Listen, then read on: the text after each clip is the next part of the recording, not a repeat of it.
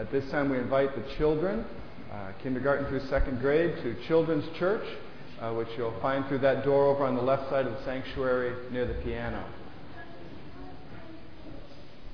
And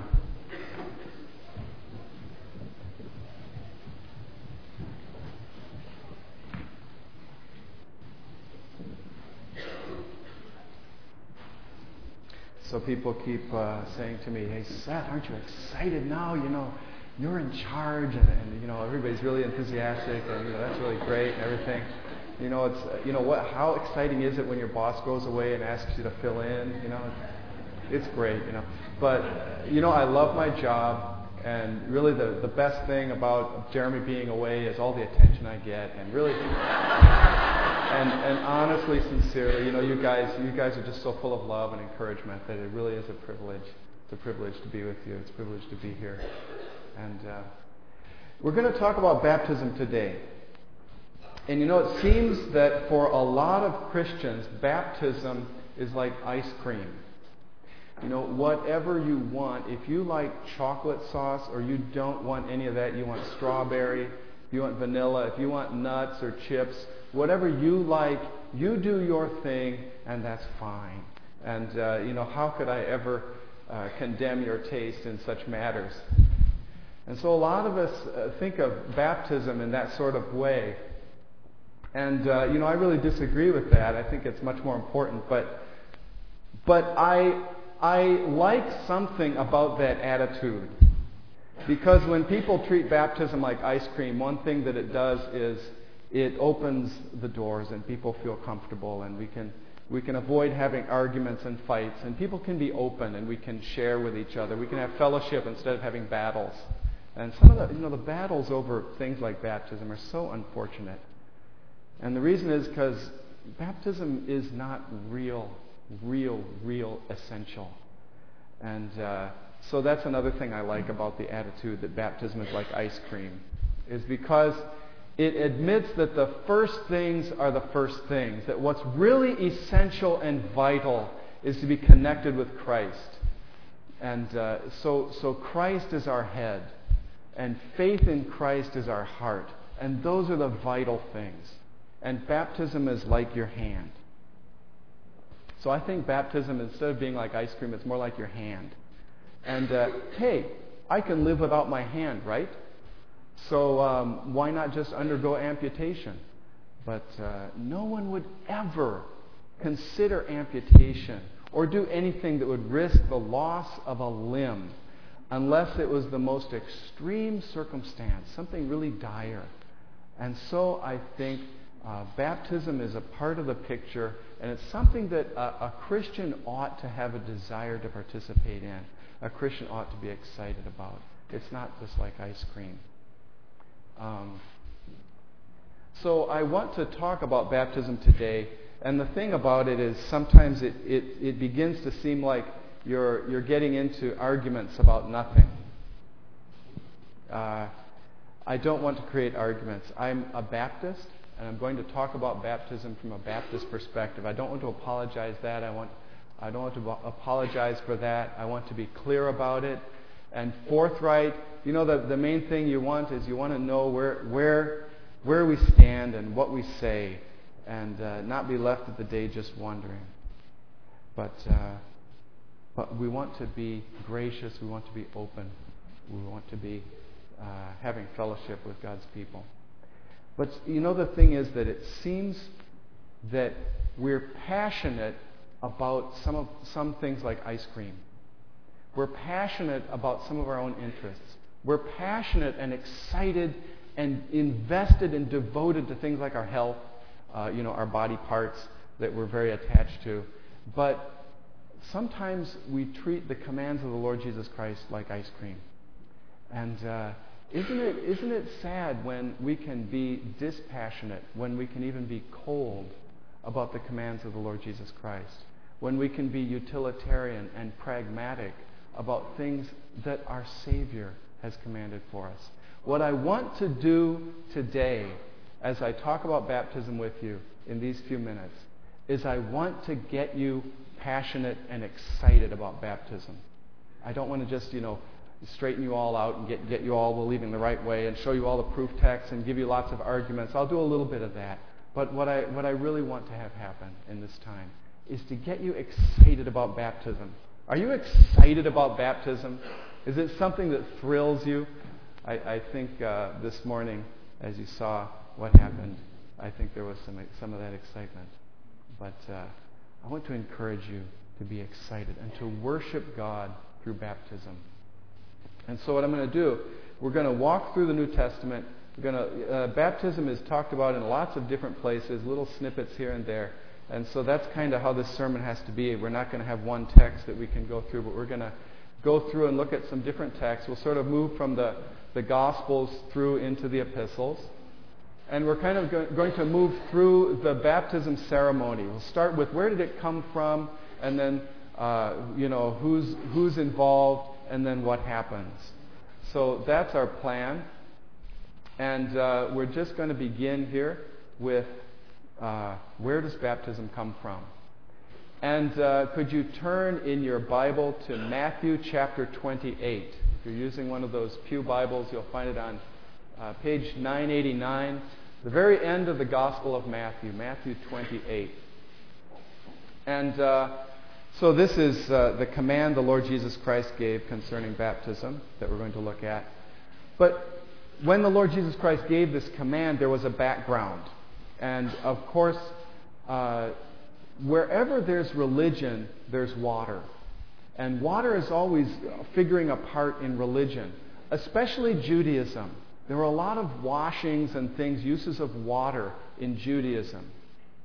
And then in Judaism, around the time of Christ, there was a ritual called proselyte baptism, where if someone from one of the nations wanted to become one of God's chosen people, if someone who was a Gentile wanted to become a Jew, one of the main things that was required of them was that they be baptized.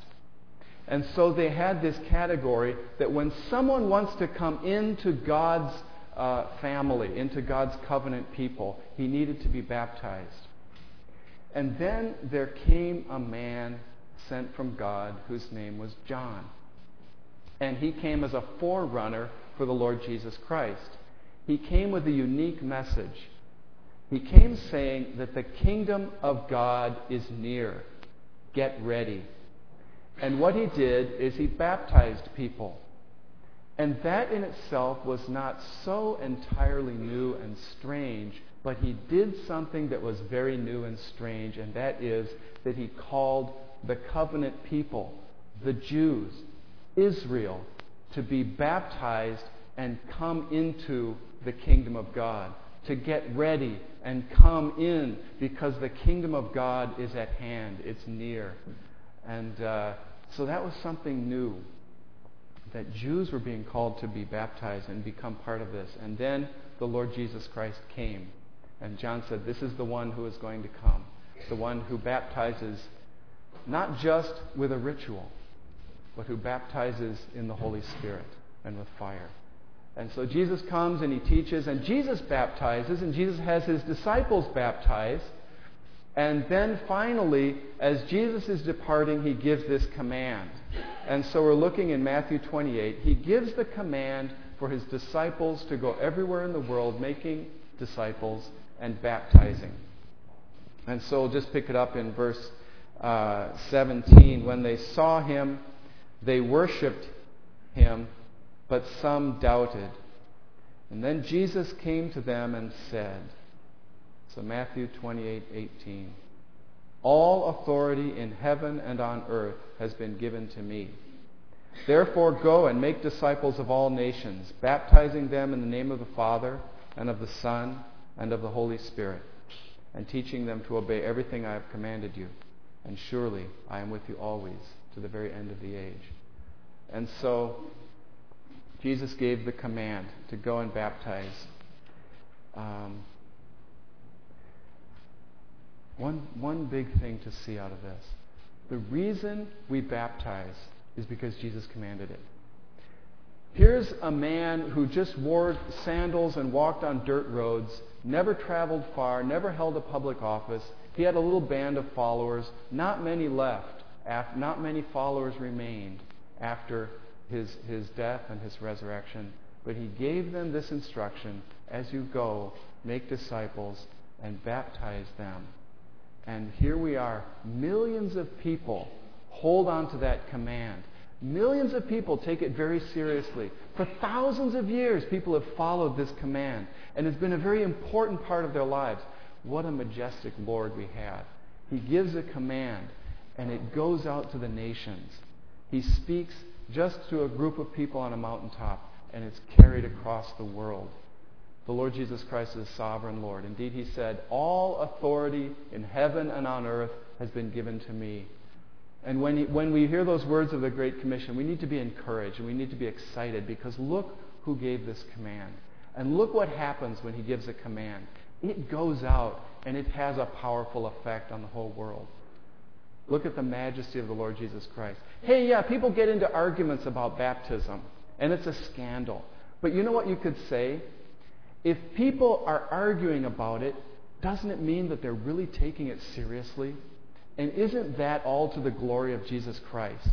That goofballs like us who argue about everything, that we take his commands so seriously. At least we're agreed that it's something important enough to argue about. And so even the arguments are not all bad. So the Lord Jesus Christ, he had great foresight. He saw that we would need some practical marker for conversion. And so Jesus Christ gave us this teaching. He gave this command to his disciples: go and baptize. And you know, the teachings that Jesus had, the teachings that Jesus gave, he received from God the Father, and he passed on to us. And so when we receive this command, we're receiving something from God. We're receiving something precious. We're receiving something exciting. We're receiving something that's full of blessing. So I want you to get fired up. I want you to get excited about baptism.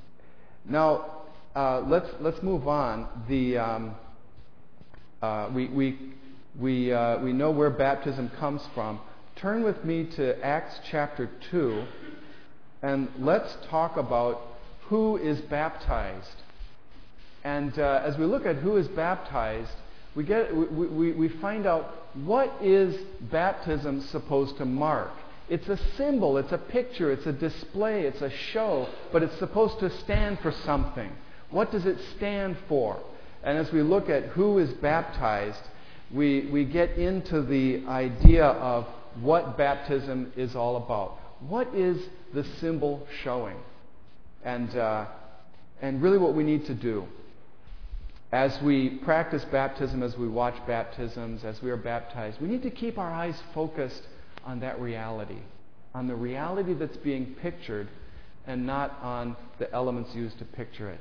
Not on, how the person gives the testimony, or not on, the shape of the church or something like that, or what I'm wearing, or how hot the water is, or something like that. But we need to focus on the spiritual realities that are being conveyed to us through this ceremony. So Acts chapter 2. Who is being baptized? Here's this first sermon when Peter is really the inauguration of the New Testament church. And Peter is preaching here in Jerusalem. The Holy Spirit has just come upon the disciples, just as Jesus promised. So Acts chapter 2, if you're using that Pew Bible, it's page 1079. And so Peter is preaching to the people. The people hear what he's saying, and they're cut to the heart. We'll pick it up with verse 36. Therefore, let all Israel be assured that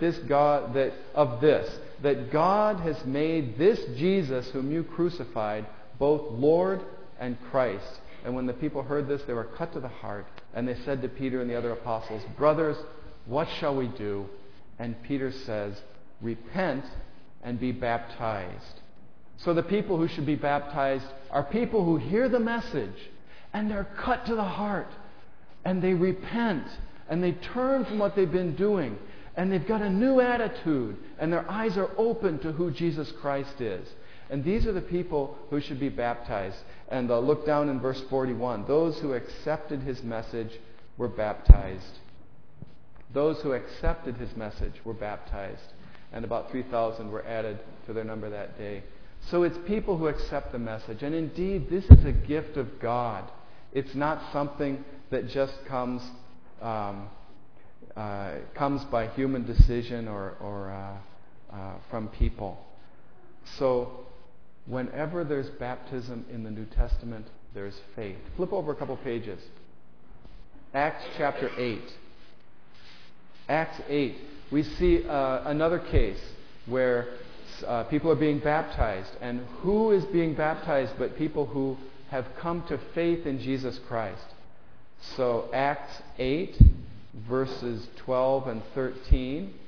And here's Philip. He's one of the guys who is in charge of divvying out the food to the widows, in the church in Jerusalem. So he's sort of a deacon. He's in charge of the benevolence fund.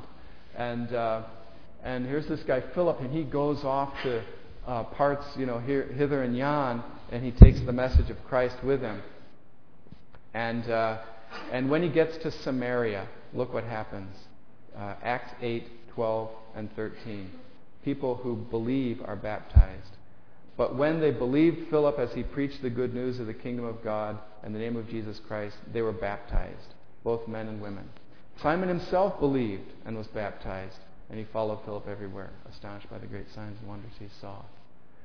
So it's people who believe who are baptized. Same when Peter goes and visits Cornelius and the first Gentiles hear the gospel. It's when they see that God is working in their lives. He's sent His Spirit as a special sign of His work in their lives, and that they've believed the message they've heard. Then Peter says, well then, of course they should have the water and they should be baptized. So that's the consistent story. In fact, it's so consistent that the Church of England sees that this is what the New Testament teaches. I have some words from a report by a joint committee in the Church of England on baptism and confirmation today. And this is what they say, that baptism in the New Testament is for believers. Here's what they say in the report. It is clear that the recipients of baptism were normally adults and not infants, and it must be admitted that there is no conclusive evidence in the New Testament for the baptism of infants. All we can say is that it is possible that the households said to have been baptized may have included children, but at any rate, it is clear that the doctrine of baptism in the New Testament is stated in relation to the baptism of adults, as was also the case, with 2 or 3 exceptions, in the writers of the first 3 centuries. In every recorded case of baptism in the New Testament, the gospel has been heard and accepted, and the condition of faith, and presumably of repentance, has been consciously fulfilled prior to the reception of the sacrament. Baptism is for believers, and this is the consensus among New Testament scholars. This is what the New Testament portrays concerning baptism. And so, what is being portrayed? It's new birth. It's a new creation. God is stepping into a person's life. The scales are falling off a person's eyes. And the person is being born again, born anew. The Holy Spirit is coming and taking a person who's spiritually dead and bringing them into the new creation. And God is creating them anew. And this whole creation is going to be erased. It's going to be burned with fire. It's all going to be obliterated and put away. And God is making a new creation already, right in the midst of the old. And He's working in people's lives by His Spirit. And He's saving people today. And baptism is a way of commemorating that. It's a memorial. It's a marker. It's setting up stones to remind yourself of what God has done. Isn't it good that God has given us this way? Because we're such tactile, practical, visual people that He's given us a way to get the gospel through our eyes, not just through our ears. And so here's the Word of God. God speaking to us. God speaking to you, not through your ears, but right through your eyes. as we observe baptism. So praise God for this way of receiving from Him, of meeting with Him, and of seeing His work in people's lives, having this marker that we can hold on to, that we can remember, that we can remind ourselves of, and that it's a connection between us and the very words of the Lord Jesus Christ. As we go in the water and we come out, we're fulfilling His command. We're following His example. So you've now gotten down into the tank. Excuse me. You've gotten down into the tank. You're the person who's believed in Christ. God's worked in your life, and you're here to mark this reality and to memorialize it and commemorate it. So who's there in the tank to meet you? Who baptizes? Who is it who baptizes? And it's interesting, in the New Testament there is not a whole lot about who baptizes, but there is a pattern that we see. So right here in Acts chapter 8, we've started to see it. Who's this guy? This guy Philip, who's baptizing. It's not the Philip who was one of the 12 disciples. It's this other Philip who was one of the 7, who was set aside to be in charge of the benevolence fund, a deacon. And so Philip is now off evangelizing, and he has the audacity to baptize. And even further, look in that next story, down around verse 36 to 39. Here's this Ethiopian eunuch. Philip is off on the road to Africa, and he meets this guy, this African official from Ethiopia, from Cush, and he shares the gospel with him, and the guy believes, and they come by some water, and the Ethiopian eunuch says, "Well, here's water. Why shouldn't I be baptized now?" Good question. And so Philip baptizes him. And so there's a pattern in the book of Acts of starting with the 12, especially Peter, and moving beyond. Others taking up the mantle. Others taking up the commission. Others empowered by the Holy Spirit to go and do the same work. It's not that the apostles want to keep a monopoly on the power of baptism. They're not trying to control it and contain it. But God is multiplying them, and others are taking it. And so look over in the next chapter, chapter 9, and verse 17 through 19. Here's Paul being baptized. And he's baptized by this guy named Ananias. Who's Ananias? Well, it says here in chapter 9, verse 10, he was a disciple who lived in Damascus. And it appears he's the one who baptized Paul. And so then here's Paul. He's baptized. And Paul becomes a preacher. And he goes out preaching. And, hey, wait a minute. It wasn't Peter who baptized him. How can he go and preach? But God called him. God's at work in his life. And so Paul goes out and he preaches.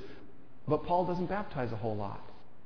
And so in 1 Corinthians chapter 1, Paul says, when I went to Corinth, I didn't baptize many of you, and it's a good thing too, because you'd think that you were following me instead of Christ. Oh yeah, I baptized Crispus and Gaius, and there was the household of Stephanas. I don't think I remember if I baptized anybody else, because God didn't send me to baptize. Well, then Paul, who did the baptisms? I mean, it's very important, Paul, we've got to know. He must have just had other disciples baptized. It's about multiplying. It's about God working in other people's lives and raising up other people who can do the work. The command the Lord Jesus Christ gave to baptize and make disciples stands at the head of an ever-widening stream of disciples. It's like the command that God gave at the beginning when He created man. And He said, "Go forth, be fruitful, multiply, fill the earth, and have dominion over it." And so in the same way, the Lord Jesus Christ gave a command to go and multiply to His disciples, to go and make disciples and teach and baptize and teach them to obey that all that I've commanded you. So they go and they make disciples and they baptize. So this is a wonderful, fruitful, fertile, life-giving command. Baptism is something that is contagious and it moves on. And it's something that generation after generation, it never gets diluted. You know why it never gets diluted? Your baptism is just as real. It's just as vital as the baptism of Paul or of that Ethiopian eunuch. And you know why? Because Jesus said, I will be with you always, even to the end of the age. And when you're baptized, when I was baptized, it's the Lord Jesus Christ is present. And He's with us in every baptism. He's with us today to the end of the age. So you've gotten down in the water. Here's the person who's doing the baptism. And so what's the first thing that happens? Well, there's some preliminaries, and we ask some questions, and people give their testimony of faith. But the person goes down in the water. And what is the meaning of going down in the water? What does that signify to us? What does it symbolize that a person goes down in the water? And what I want us to see is that going down in the water really should reveal to us the great love of the Lord Jesus Christ. That's a surprising thing. But look over with me in Romans chapter 6. Romans chapter 6 in your pew Bible. It's page 1116. What does it mean when a person is dipped in the water? What it means is that the person is undergoing God's judgment. And as they go down in the water, they're preserved and they're kept alive by the grace of God. As we undergo God's judgment in Jesus Christ, we're preserved and we're kept alive. Look at Romans chapter 6 and verses 3 through 5. It says, don't you know that all of us who were baptized into Christ Jesus were baptized into His death? We were therefore buried with Him through baptism into death. So, being baptized is being buried with Christ. Or like it says in verse 5, if we have been united with Him like this in His death, we will certainly also be united with Him in His resurrection. So, being lowered into the water or going down under the water shows that we're being united with Christ in His death. It shows that we're dying. Christ underwent a baptism. Remember when the disciples came to Jesus and they said, hey, I want to sit on your left, and my brother here, he wants to sit on your right, and we know you're going to get a great kingdom, and we want to be right in there. We want to get in at ground level. And Jesus says, you don't know what you're asking. Can you drink the cup that I drink? And as we've been studying in Isaiah, the cup that is passed around to the nations is the cup of God's wrath. And who can drink it but the Lord Jesus Christ is going to drink it for us? He says to them, can you drink the cup I am going to drink? Can you be baptized with the baptism I am going to be baptized with? The Lord Jesus Christ is going to be baptized. He's going to be buried. He's going to experience God's judgment. It's going to overwhelm Him like a flood. And I'm united with Christ through faith. And His death is my death. And so, this is the really beautiful thing about baptism. This is where we really get excited. Baptism is like judgment in the Old Testament. God judged the whole world with water. And, Peter talks about how the flood of Noah is like baptism. And so, here God is judging the whole world with water. And He's punishing all mankind for its sin, smothering them all in water. But Noah finds favor, and he's saved because he's in an ark. Or here's Jonah the prophet who is disobedient. And he's out at sea in a ship, and there's a huge storm coming, and the sailors are saying, what are we going to do? And they're crying out to all their gods, and Jonah says, it's not going to do any good.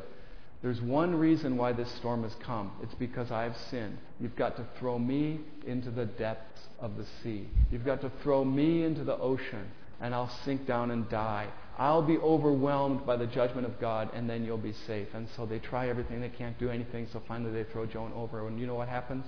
The storm ceases. Baptism is being overwhelmed with God's judgment. but it's being saved in the midst of it. Because Jonah goes into the sea and God provides a fish who swallows Jonah and saves him.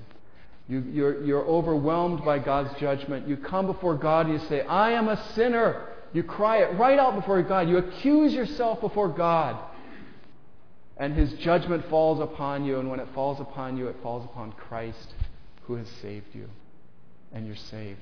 It's again, in the Old Testament, there's Israel passing through the Red Sea. And the waters are on both sides, and Israel passes through safely. So baptism pictures the love, the salvation that comes in Jesus Christ. Christ died for my sins. Isn't it wonderful what you see in baptism? Can't you worship God for what God is doing when we see baptism? And then the last thing we see then is, what does it mean when the person comes up out of the water? And it means resurrection. After the flood, the ark comes to rest on dry ground, and the world is new. There's a new creation. And this is our hope. When you see baptism, you need to get filled with hope and anticipation.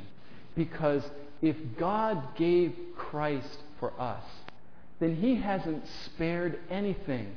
He's already given the best. What is God going to withhold? Romans 8:32. He who did not spare His own Son, but gave Him up for us all, how will He not also, along with Him, graciously give us all things? God is going to give us everything. After passing through the Red Sea, Israel gets through, and their enemies are a distant memory. The threat of their pursuers is gone. The pursuers have been judged in the water. And the crack of the slave driver's whip is just in the past. And now there's a new land before them. There's new hope. There's a new relationship with God. All things are made new. And so when Jonah is brought up out of the ocean and spat up on dry land, it's a new life of service.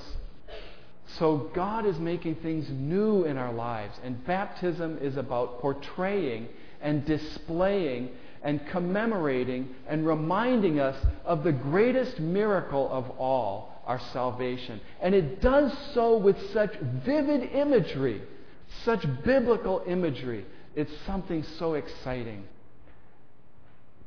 Get excited about baptism.